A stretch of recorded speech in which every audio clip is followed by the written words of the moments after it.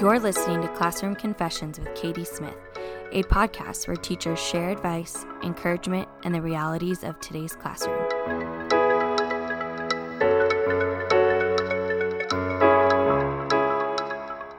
Y'all, it is January 31st, and we have officially survived the longest 6 months that occur in a 30-day period. I don't know about you, but I feel like January went on forever. And we're done. January is done. Tomorrow is February. Hallelujah. Praise the Lord. So welcome to Classroom Confessions. My name is Katie. I'm your host. And I don't remember what episode this is, but because January was the longest month ever, we are going to talk about some self-care tips today. I did want to start off our episode with our rose, thorn, and bud. Every week I share my rose, which is something good that's happened, my thorn, which is something bad that's happened, and my bud, which is something I'm looking forward to. So, let's start with the thorn. So this month has been a little crazy. The podcast had to take a break, which wasn't my intention, but I wasn't in town. My grandma passed away, so I was in California.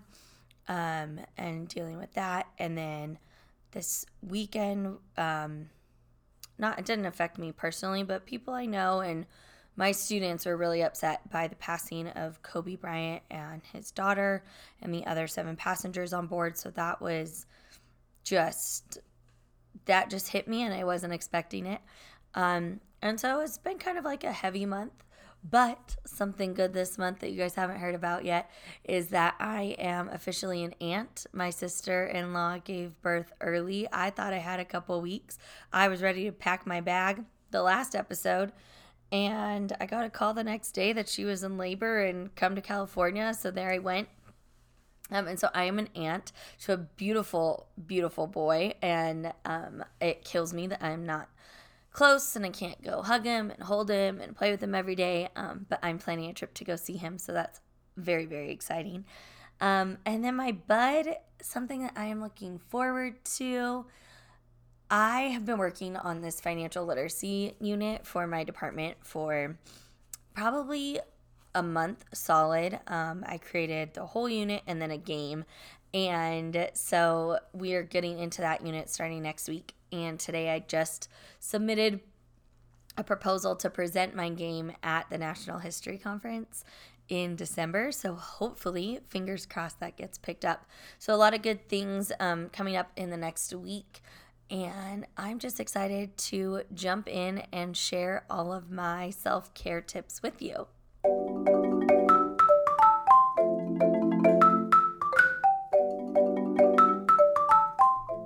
So today I wanted to give you guys some apple bites. And apple bites are what I call my teacher advice from one teacher to another. This year, 2020, I saw a lot of teachers posting on Instagram about self-care and wanting to do more self-care. The problem I, Katie, have with self-care is that sometimes it costs money, like getting your nails done, going to get a massage, going shopping. All of those things cost money, and I don't know about you, but I'm a teacher on a budget. So today I've compiled a list of 15 relatively free. I lied. Almost all of them are free except for buying healthier food, and I'll talk about that. So 14 completely free self-care options, and one that might cost you a little bit of money, but not anything outside your normal grocery budget. So I wanted to jump right into these 15 free self-care options that you have as a teacher. The first one is sleep. Get your full 8 hours of sleep. Do as I say, not as I do, because I definitely don't get a full 8 hours all the time. But if you are really trying to work on self-care, get that full 8 hours of sleep, set a bedtime for yourself, and stick to it. The more sleep you get, the more time your body has to rest, refresh, and rejuvenate. The second thing I want to talk about is reading something for fun for you. I read a lot of materials for my class. I read a lot on the internet. I read information for podcast episodes, but I really want to encourage you to read something for you. If you have an Instagram, there are two teachers, That Awkward Teacher and Miss Singletonth, doing a Teachergram takeover of the Pop Sugar reading challenge this year, and they have a Goodreads group, and you can join their group and read all of these fun books that you might not have initially read. They also have a monthly book club to go along with it, so they'll choose one book a month that they're going to talk about. But if you're not interested in book clubs, find something you want to read. Give yourself 20 minutes before bed to read. I also like to read when my students have to silently read, because I'm a history teacher. It's not part of my actual class day. It's part of my mentorship. So read something that will feed you, something you enjoy and you get into. Third thing, and I know we are weary of it as teachers. I am too. But the third thing is to drink water. I know that we don't get to go to the bathroom, and our teacher bladders work really hard all day. But you need to drink water so that you are hydrated, and it will help your skin. So, hey, side benefit, self-care, better skin, drinking water, getting hydrated, especially as we go right into summer. The fourth option you guys have for free self-care is turning off your electronics. Turn off your computer, turn off your devices, turn off your phone, put them away, do it for 24 hours, 2 hours, 1 hour, 30 minutes, whatever you need. Turn off the electronics. Give yourself a break from social media. Give yourself a break from what is going on in the world. Just turn it off, spend time with those you love, read a book, watch a movie, but just turn off all of the work things that can get a hold of you. 5 is take a sunshine break. I was an office manager at a swim school before I became a teacher, and one thing I implemented was a sunshine break. So if an office member was really stressed or just had dealt with a really difficult client, I would take a smiley face and stamp their face, and stamp their hand, and that meant that they needed to go take a sunshine break. So just go outside, get some sun, just sit and relax. Get that vitamin D. It really does help. I know you guys think probably I'm a psycho, but it really does help.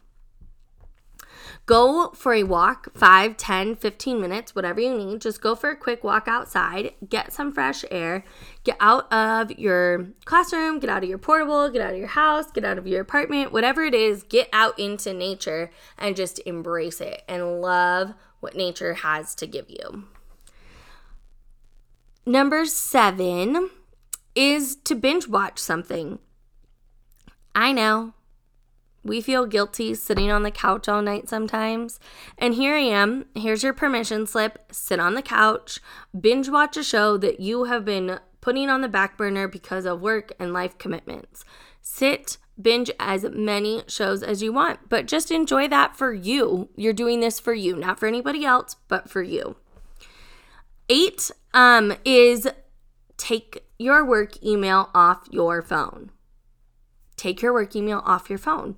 You do not need to respond to emails after work hours. Once again, do as I say, not as I do. It gives me peace of mind to know what's in my work email before I get to work. That's just me. But take your work email off of your phone. Number 9 is to breathe. When I feel overwhelmed with my students, with my day, with anything, I take a minute and take 3 deep breaths. My manager at my second job at Jamba Juice taught me this trick. I make my students do it when they're flustered. I do it. It just gets that oxygen flowing into your body. It calms you down because you have to focus on breathing.